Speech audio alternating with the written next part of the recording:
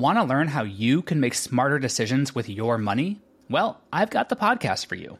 I'm Sean Piles, and I host NerdWallet's Smart Money Podcast. Our show features our team of nerds, personal finance experts in credit cards, banking, investing, and more. And they'll help you make the most of your money while cutting through the clutter and misinformation in today's world of personal finance.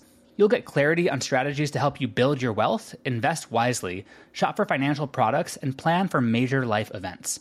Listen to NerdWallet's Smart Money Podcast wherever you get your podcasts.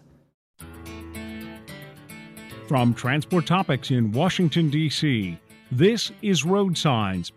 And now here's your host, Michael Fries. Thank you for listening to Road Signs, the podcast series from Transport Topics that explores the trends and technologies that are shaping the future of trucking. For this special episode, we'll take a look at equipment maintenance, but more specifically, trailer efficiency. As the industry works to minimize greenhouse gas emissions, we often focus on how the tractors are affected. However, the trailers also play a part in energy efficiency. Although the federal courts ruled that trailer manufacturers are not mandated to follow greenhouse gas regulations, that doesn't mean that they're ignoring them. In fact, it's been a primary focus. So in this episode, we'll ask, how are fleets and manufacturers handling equipment maintenance and trailer efficiency? To answer that question, we'll speak with Taki Durakis, Vice President of Vehicle Maintenance and Fleet for Pitt, Ohio. But first, we'll hear from Dustin Smith, Chief Strategy Officer at Wabash National. Road Signs spoke with both men as part of Transport Topics magazine event series, Engage. Here are the interviews. Welcome to the show, Dustin. Thank you, Mike. Happy to be here. Glad to have you on.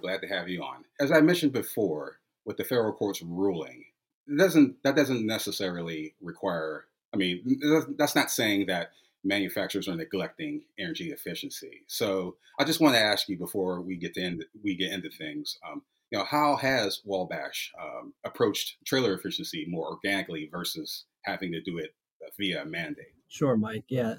Thanks again. It's an honor to be able to contribute to the conversation today. And you're absolutely correct. The federal court's ruling on greenhouse gas, or at least phase 2, that ruling did not alter Wabash's strategy in any way whatsoever. At Wabash, our focus has always been on efficiency. And I would say certainly well before sustainability, or the word sustainability, really became inserted inside of most companies' strategies over the last couple years. And I think due to investments that we've been making over the years in terms of R&D resources, both in-house, capital investments, and even partnering with really some brilliant technology firms, Wabash enjoys providing, for example, the lightest standard dry van in the market. And our plans reflect we only intend to really extend that leadership position across the very large first to final mile product portfolio that we have. So I share in that context because light weighting has really been a substantial focus of ours across all of our products, providing lighter products for our customers to haul freight on the road. We have a lot of other technologies underway to greatly improve energy conservation as it relates to cold chain or refrigerated products. So the technology we have that we're launching in our refrigerated product lines is so thermally superior that we actually envision a zero emission reefer someday going down the road. And it's only possible because the thermal efficiency that we can provide our customers. And to your question, Wabash has invested in all of these types of solutions because they make our customers more successful, not necessarily because of a mandate that forced us to. One of the things you touched upon, Dustin, and I've been reading a lot, and I'm mostly certain that the industry has been reading a lot about is just that thermal efficiency that you were touching upon, and just the work with reefers and refrigerated trailers and as such. I understand that there's a lot of R&D that goes into that, and as well as the other things you're doing concerning trailer efficiency. What type of areas have you seen the greatest and most promising savings in? And what type of feedback have you received from your customers? Sure. Yeah, great question, Mike. It kind of makes me think about the whole adage of, you're ultimately judged but through the eyes of your customer, right? So no matter what you offer the marketplace, you might think it's the greatest technology or the greatest benefits or features you've ever set your eyes on. But if the customers don't think so, they don't agree with you, you find yourself out of business. I think Wabash has really been trying to attack on three fronts. And the three fronts we tend to find ourselves coming back to is weight, thermal efficiency, and asset life. And if we think about all three of those together, obviously, if you're only thinking about dry freight, then thermal efficiency may not be all that interesting to you. But we think of those three together, regardless of the product line we're focusing on improving. And when you substantially improve all three of these together, you fundamentally start changing the operating model and even the business model for your customers. So I want to try to, bring that to life a little bit and give you an example. Anytime you can provide a quick and immediate operating cost benefit, you get your customers' attention. Save some fuel, haul a little more freight. Those are always good things. The customers appreciate that clearly. But I believe what can separate yourself from the herd is when you really focus on at a system level, how you can generate a real mean shift in value creation for your customer. And I'd say for us, when we focus on weight of the product, the thermal efficiency of the product, and its asset life, or maybe durability might be a little, a simpler way of thinking about it. The more durable the product often leads to a better asset life. Those three things have been our common voice of the customer elements for quite some time. But to my attack it on a system level comment, we've been working to generate solutions that work together to solve all three of those at once. They actually work together or build off of each other to provide a lighter weight, more thermally efficient solution that has ultimately a longer asset life itself. And if you can couple all those together like that with the ultimate end game of providing solutions that have sustainably longer asset lives compared to the next best alternative, when you do that, you provide your customers the option of either A, extending their life cycle, their trading life cycle, or they can simply run their equipment longer and generate higher residual values, all while enjoying a lower operating cost environment. So that's really been Wabash's focus. And I think that's important because sometimes it takes a little bit more time to get that entire value proposition out into the customer's hands versus, I'll save you a pound here, I'll save you a gallon of fuel there. Those are great things. But if you can really try to couple all this together and provide your customer a product that will run 10 years instead of 7.5, that fundamentally changes the business model for everybody. Dustin, you touched upon just the buying in from the customer and the first two with the weight and the thermal efficiency. I would believe that really hits home with those customers that deal in that. I mean, I'm sure that all of your customers deal in that weight capacity aspect of things. Has it been hard getting that buy-in? I mean, I wouldn't say hard, but just sort of if you could explain the challenges of getting that buy-in of promoting energy and savings, versus having that a pound here, a gallon here savings. Sure. Yeah, well, I think, like you said, hard's probably not the right phrase, right? But it's. I think it's in how you provide that benefit to the customer where they become interested. So if I can save, the customer 100 pounds through a pretty simple or conventional solution, then that's not hard at all to explain. The confidence level is very high. And, the translation or the value benefit gets translated kind of depending on the customer's, let's say, application. If you go to solve that problem through a substantially different type of solution or a different type of technology, and in our case, in refrigerated front, how we've been working for, I guess now going on 8 years, what we have been referring to as our molded structural composites technology that goes into our refrigerated trailers that we just rebranded as EcoNext.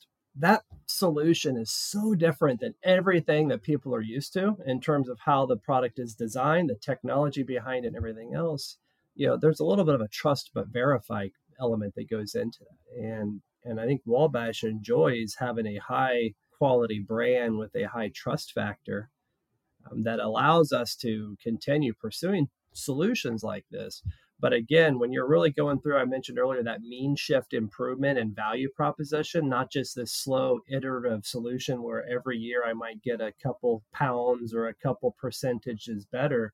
But when you pursue technology that's 25% better than the next best alternative, that often requires breakthrough change. And oftentimes breakthrough change is not met with such open arms and confidence because, these are our customers, money and hard-earned funds that they need to figure out where to invest. So that solution takes time, and it takes testing, and it takes a lot of back and forth with the customer to continue getting them more and more familiar with technology like that. And at the end of the day, it's simply, even though we're a B2B type of an industry, it's still a lot of people to people type conversations where you really want your customers and your suppliers to be along the journey with you.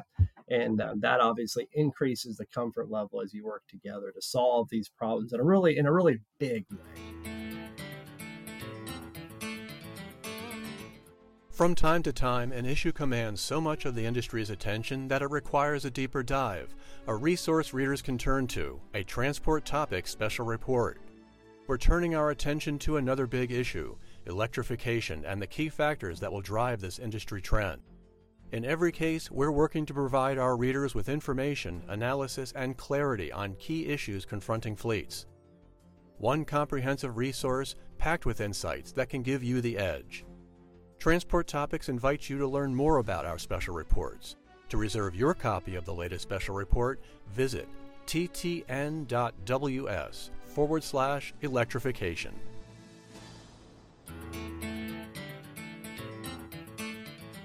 With you were just mentioning just being a B2B company and you're dealing in the industry that you're dealing in, it still comes down to people. And I guess we can talk about this for for quite some time, but I want to switch gears, Dustin, to one of the problems that's affecting all industries, no matter where you're at, and that's the supply chain bottleneck.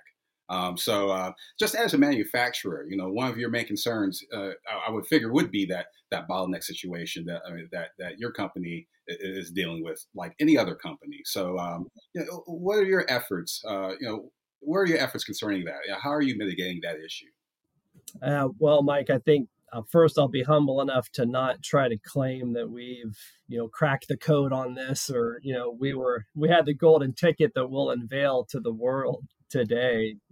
It's been a really hard 12 to 18 months in that regards, and yeah, I mean, I think Wabash has done some pretty interesting things that we had done well before the pandemic and working through them.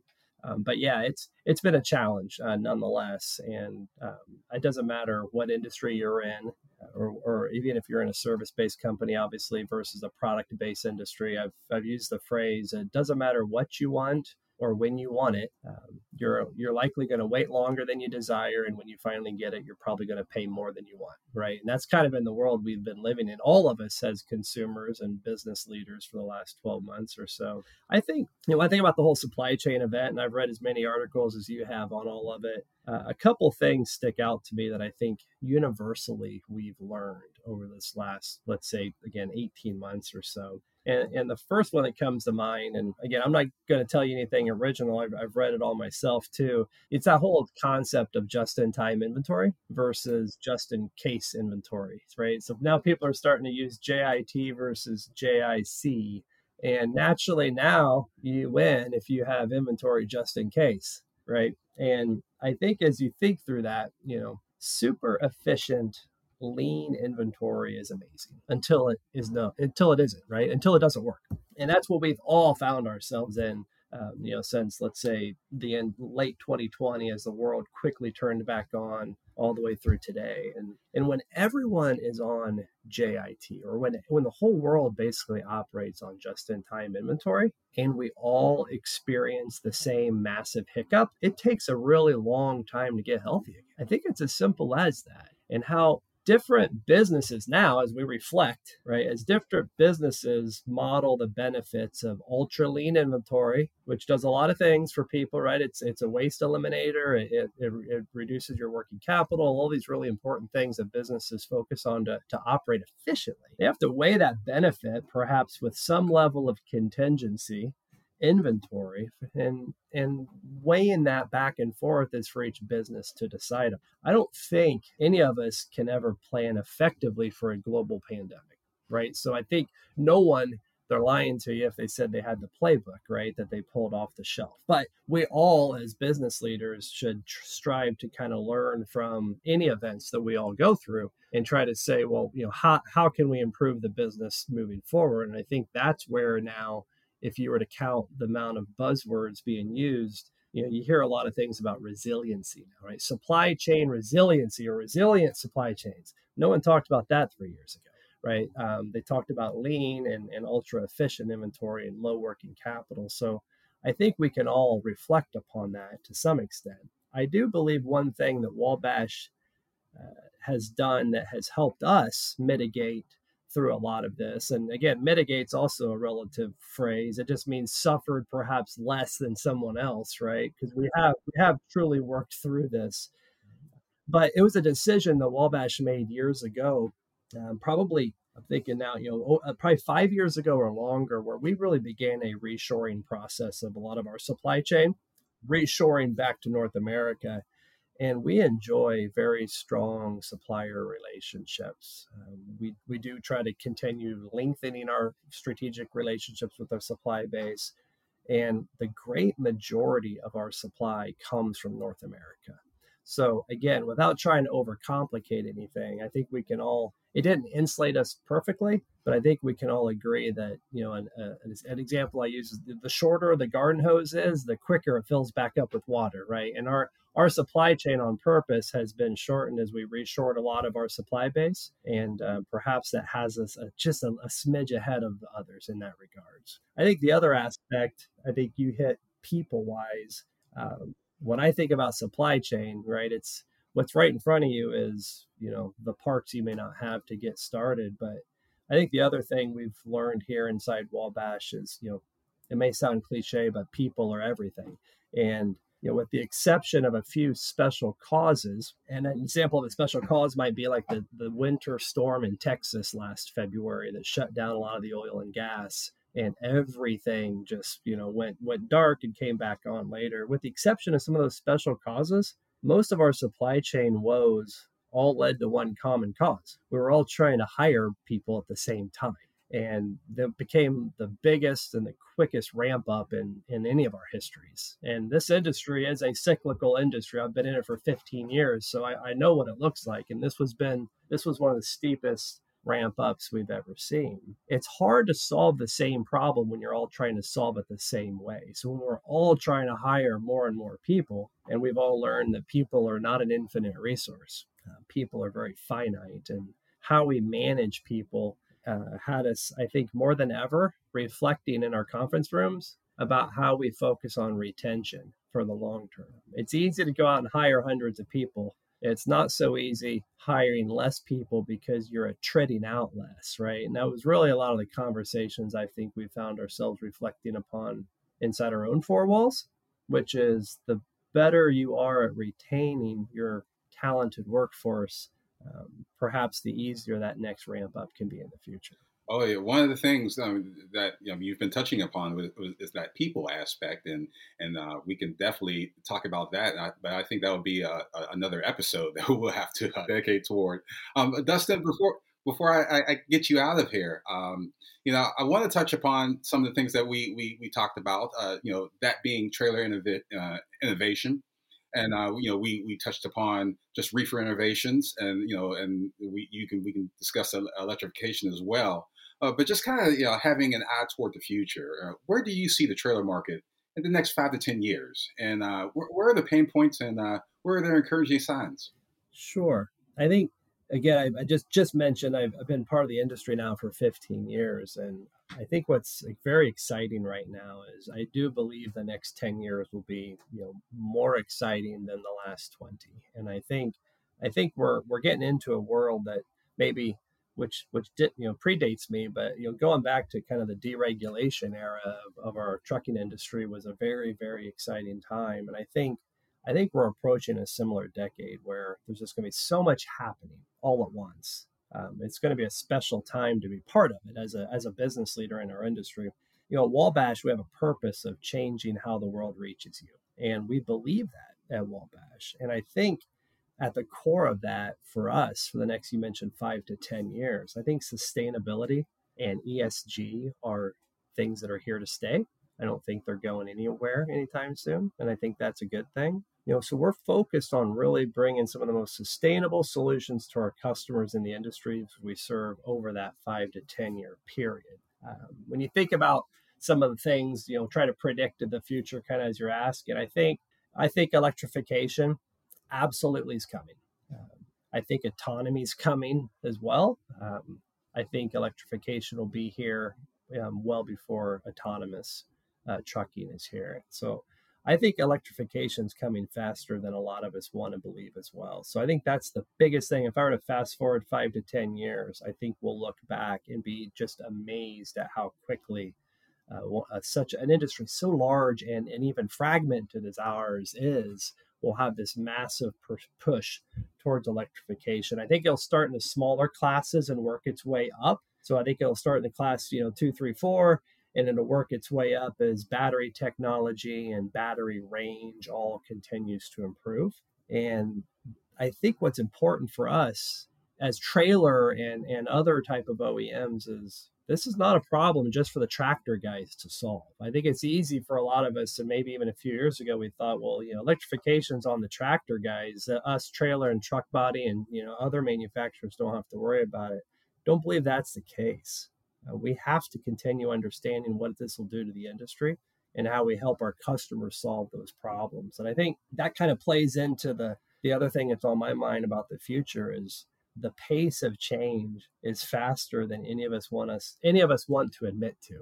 The pace of change is so drastic now. That's why I think it's such an exciting time to be part of this industry. We must break our norms and go faster. For Wabash, that means often go find it rather than make it. And I use that in a technology sense. If we want to go farther and faster, sometimes you have to go outside your own four walls and seek out the technology. Find somebody to partner with that has that technology so you can incorporate it into your business solution in order to help your customers move further and move faster.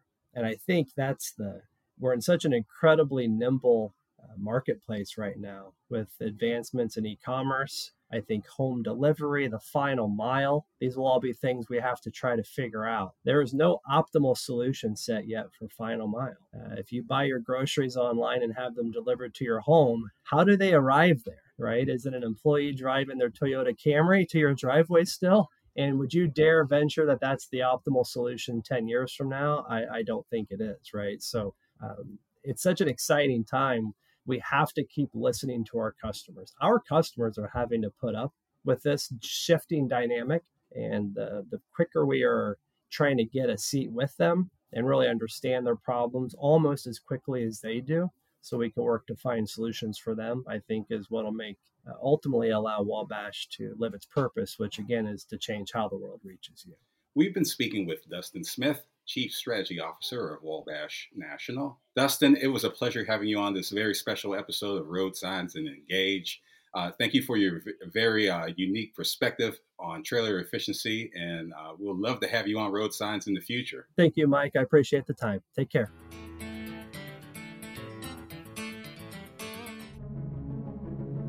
In times like these, it's crucial to stay informed.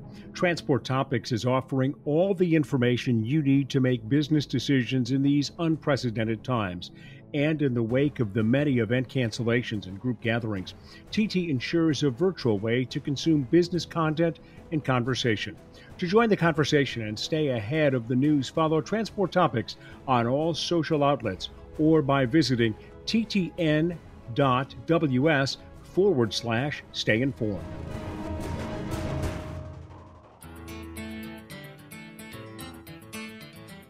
For our next guest on Road Signs, we have Taki Darakis.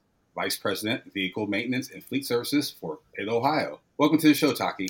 Hi, Mike. Thanks for having me on. Glad to have you on. We've been discussing trailer efficiency in this episode, and we had the trailer manufacturer's perspective of things, and we're here to get the fleet perspective from you. And my first question, trailer manufacturers, they're dealing in energy efficiency, and it's also a partnership with the fleets.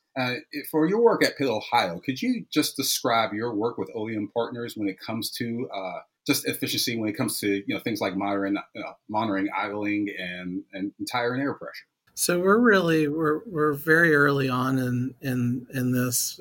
We actually just went through and retrofit our fleet over the last 6.5 months with telematics, and we're in the crawl, walk, run type of approach from a project standpoint. We retrofitted our entire trailer fleet and have started to see benefits in terms of having visibility of where our assets are, and then we're also piloting some technology to look at internal temperatures as well as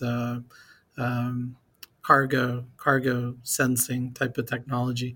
On the idling side, we primarily look at that from a power standpoint. So all of our trucks and tractors are outfitted with ELDs, and we monitor that through our telematics provider and work closely with the operations team to kind of keep idling down as low as we can from an operations standpoint, Mike. Well, you had mentioned the crawl, walk, and run approach to things.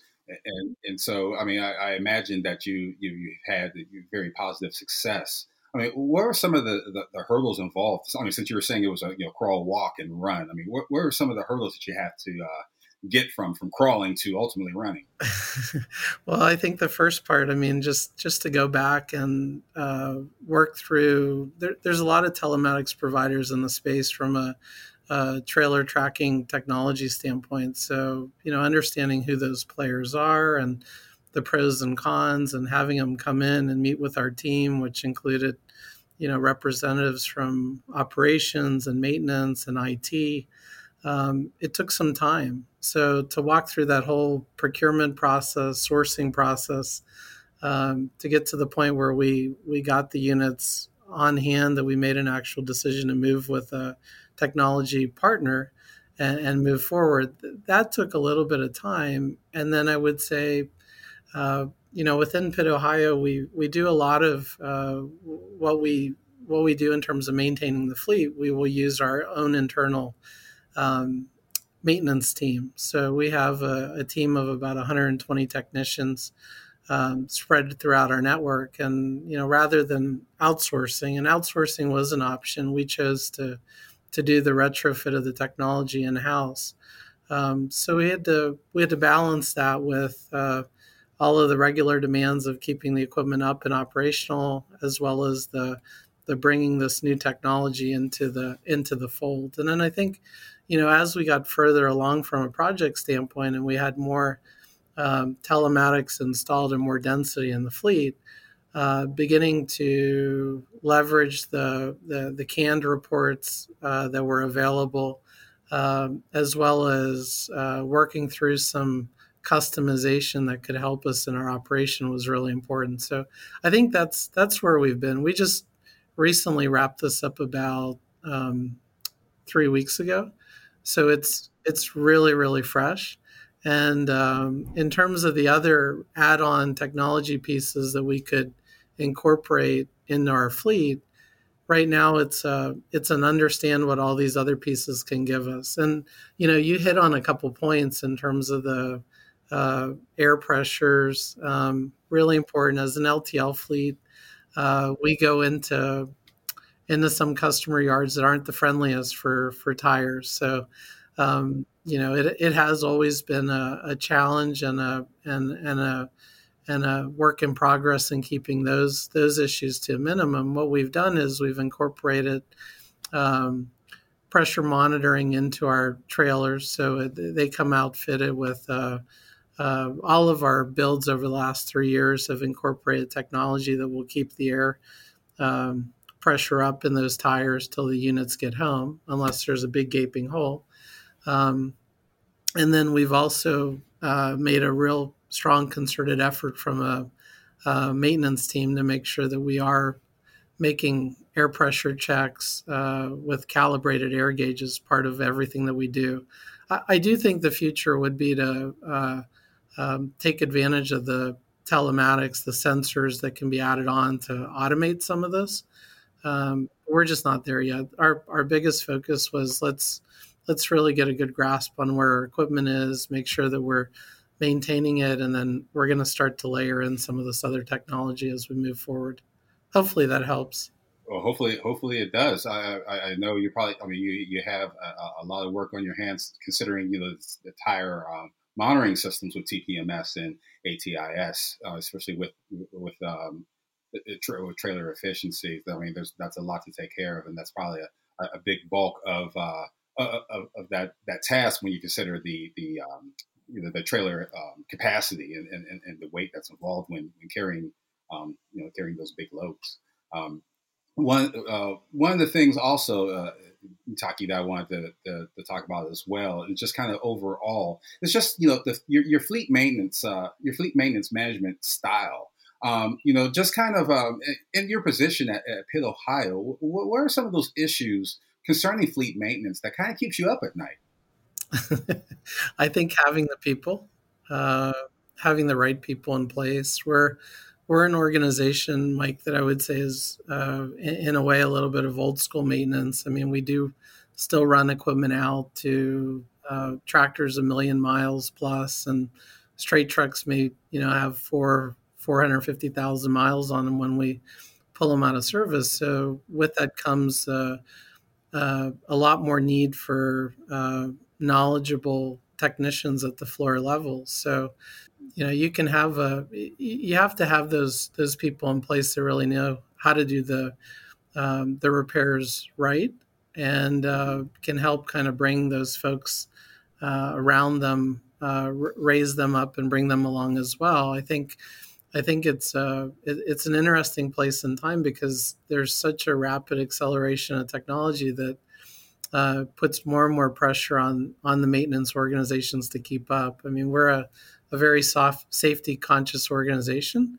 So we're outfitted with all the collision mitigation and lane departure and outward facing cameras. And that's all great to invest in the technology. But if you're not maintaining it and making sure that it's working, you're really defeating the investment, the purpose of what you were trying to accomplish in the first place. So I think it starts with people. We believe strongly, we're always there for you as our moniker for Pitt, Ohio. And I think it really does start with our technicians and our drivers and our dock workers. So finding those good folks that are going to grow with you and progress, that's probably my number one thing that keeps me up at night. Taki, the way you had described that answer, it was just kind of a symphony of technology and people. And I kind of want to split these next two questions up. Just this first one, just being about the concentrating on the people part of it, and it's just and you had mentioned the technicians as well. And as you know, there's been quite a struggle for all industry. I mean, for everyone in the industry to get the right qualified technician into the fold. So, I mean, knowing that, what's your philosophy toward building a work culture that brings in not only brings in the right technicians, but motivates them to keep them there and be a part of Pitt, Ohio? I think that's a good question, Mike. I would say that we have a strong culture where there are many folks that, we're a 42-year-old company and we still have people that are 41 years and 35 years and 30 years and 20 years with us. I think the challenge is as those folks turn the page and they start to retire, is backfilling. They understood what it took to get to this point. So maintaining that culture and that drive and that focus, it's got to be instilled in the next generation. Recently, it took about 2 years. We just recently started a high school VOTEC apprentice program. So we've partnered with a couple high school technical programs to bring folks in and have them work side by side with our technicians in our shops. And, I think that's part of the future. And I say part because it's not going to fill all of our needs. I don't think we can, as fleets nationwide, I don't think we can count on stealing technicians away from each other. And we have to start to shift the mindset and how folks view the industry. I would say I was an example of this. 21 years ago, I had folks say, "Why would you get into trucking and transportation?" And you have so many other options, and it's been a really fulfilling career. So whether somebody wants to stay on the floor and continue to work as a technician and get involved in the latest and greatest technology, it could be battery electric vehicles or autonomous vehicles. That's one thing. But if they also have plans to maybe one day get off of the floor and grow into other roles within the organization, it's very real and very possible here at Pitt, Ohio. And I have a number of folks on my management team that they started out 25 and 30 years ago, turning wrenches and making the trucks and the tractors and the trailers go. And, when they weren't busy doing services, they were delivering freight. And now they're in roles where they really impact the organization at a higher level. But I would say the last piece is just giving everyone a voice. So when we spec equipment, when we change things from a maintenance plan direction, we will include our lead technicians. We'll have dialogue with our techs to make sure that we're really not missing anything, so that they're included in the dialogue. You're just mentioning having employees at one stage at the fleet turning wrenches, but as we're now in an age where the turning of a wrench is now the press of a button on the tablet for for some to acquire data that's going on under the hood. So just kind of leading into that, how do you use technology in your management software to regulate that your tech shop, the tech shops more efficiently? Yeah, that's a good question, and I would say it's like data overrun from a fleet perspective these days. But over the last 3 years, we've been working on improving how we look at data and what data do we go after. So we have a gentleman on my group that's more of a data scientist, and he manages our maintenance software database, but he also does a lot of reporting and extracting of information. So he's come a long way in terms of how to manipulate the data, and he was not a on the floor turn wrenches type of person. So he's a longtime Pitt, Ohio employee, but he's learned on the fly in terms of what's important, what the team needs to look at, how they want to look at it. And then we've also gotten really engaged with our OEM partners. So we've pulled in a lot of the remote diagnostics. We've set up some APIs so where the information comes into a portal, we can kind of digest it, we can understand it.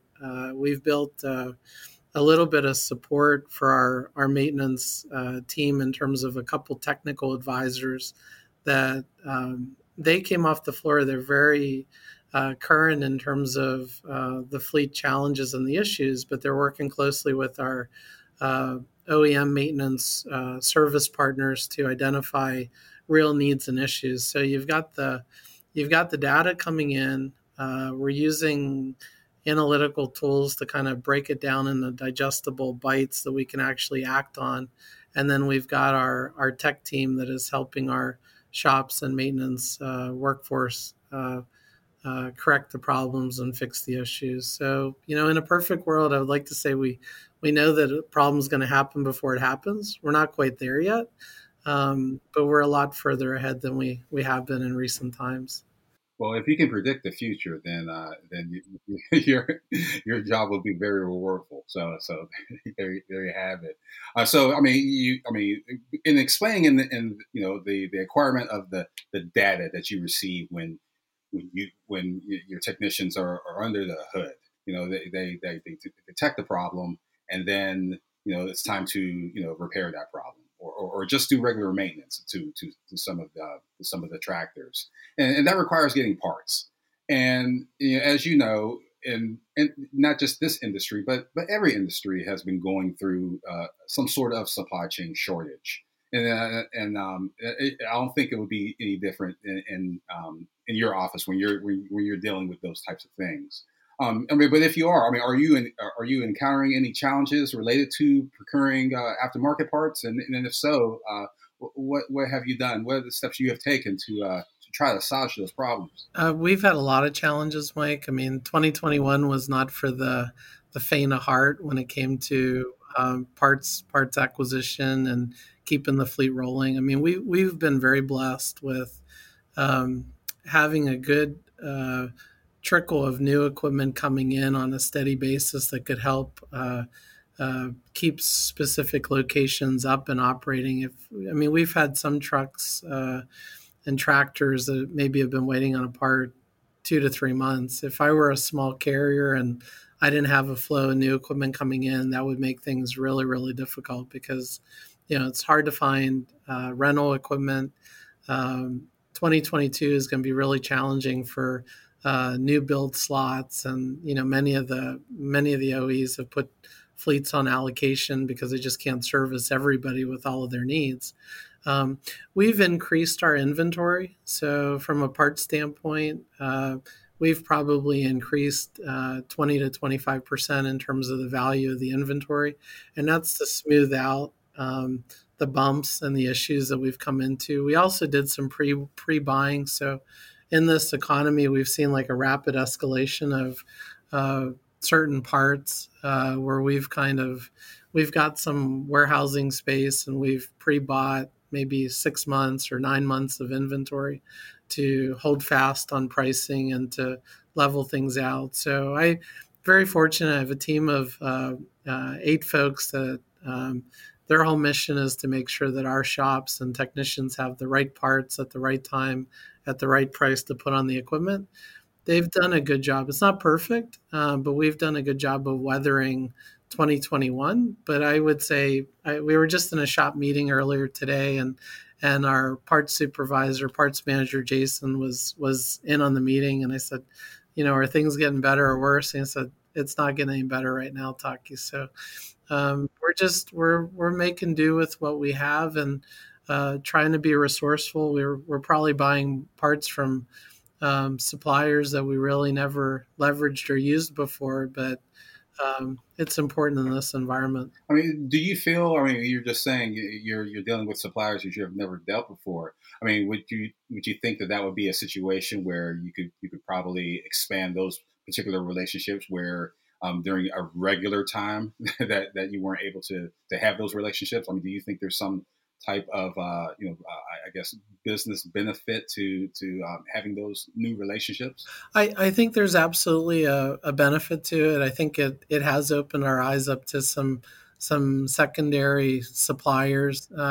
I would say we realized how important those primary relationships were, and if you were maybe a fleet or a buyer that really jumped from one supplier to the next based solely on price, this was the environment that would hurt you because the at least the partners that we're working with, they will go out of their way to supply us. We've been longstanding customers, and they will jump through great hoops to help us and keep us whole and keep us right. I think if I were kind of a here today, gone tomorrow type of partner, I'm not sure that they would have been over to that level or that level of degree to support us or help us. I know we're a big organization, and I feel sometimes we have a target on our back as far as Pitt, Ohio. They're a good source of revenue, and but I think this year has showed how important those relationships and being in sync and having regular dialogue with your suppliers is to being successful. Yeah, you guys are a big carrier in this country. You're part of our top 100 for hire for our top 100 list. So you guys are up there. Taki, before we let you go, I just want to ask you one last question. I'm going to ask you to put your analyst hat on. So here we go. Where do you envision fleet maintenance and the repair segment of the industry for commercial trucks within the 5 to 10 years? Or what do you see it's coming? Do you see any hurdles or even any encouraging signs?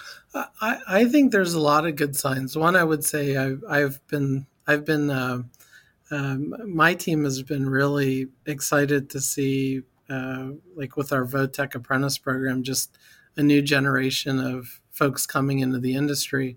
And I think there may have been some labeling in terms of, hey, that generation is not really, they're not willing to kind of get themselves dirty. And I think we see that that's not really the case. It's kind of a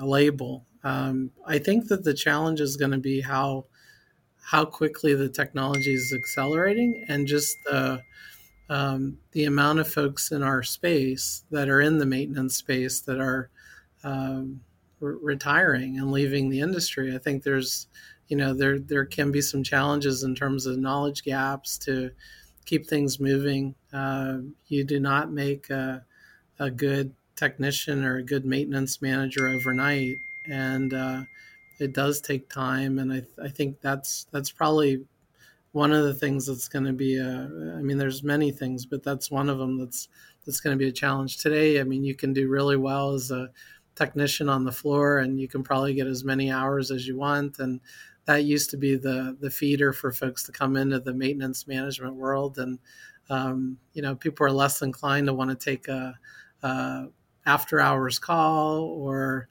to sometimes have death by email.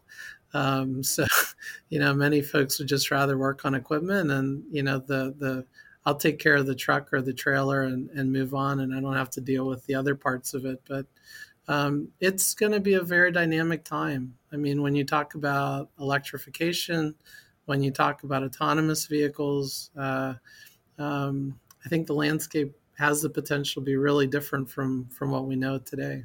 We've been speaking with Taki Darakis, Vice President of Vehicle Maintenance and Fleet Services for Pitt, Ohio. And Taki, I understand with the alarms and the alerts that have been going off during this interview, I understand you're a very busy man in the Pitt, Ohio offices, so we'll leave you to do your work. Thank you for coming on to the show. Thank you so much, Mike. Did you know you can ask Alexa to open Transport Topics? In just 1 minute, you will hear the biggest trucking headlines of that day. Be prepared and start your morning off right with Transport Topics. Before we close, let's take a moment to revisit our original question. How are fleets and manufacturers handling equipment maintenance and trailer efficiency? As we heard from our guests, staying efficient is vital to success. Plus, following an organic process towards safer emission levels keeps their companies engaged with their customer base while becoming greener throughout the process. The one connecting factor, however, is the issue that has complicated all efforts between many industries, and that's the supply chain. This ongoing problem that reared its ugly head in the past year continues to be a thorn in the side of manufacturers and trucking companies. Getting parts from point A to point B has been a challenge, but for fleet maintenance shops, that problem has been exacerbated by a technician shortage that's short on new talent and the lack of experienced workers. Fortunately, the path toward a solution involves communication along every fleet and manufacturer's supply lines. However, this problem persists. Watch this space. If you enjoyed this episode of Road Signs, please let others know. Rate and review us on Apple Podcasts, Spotify, or wherever you listen to podcasts. If my questions have sparked questions of your own, share them with the Road Signs team, or reach me on Twitter at Michael V. Freeze. You can email us at share@ttnews.com. We'll read them and respond daily. And of course, we'll be back in 2 weeks with a new episode of Road Signs. Until then, I'm Michael Freeze. Thank you for listening. Want to learn how you can make smarter decisions with your money? Well, I've got the podcast for you. I'm Sean Piles, and I host NerdWallet's Smart Money Podcast. Our show features our team of nerds, personal finance experts in credit cards, banking, investing, and more. And they'll help you make the most of your money while cutting through the clutter and misinformation in today's world of personal finance. You'll get clarity on strategies to help you build your wealth, invest wisely, shop for financial products, and plan for major life events. Listen to NerdWallet's Smart Money Podcast wherever you get your podcasts.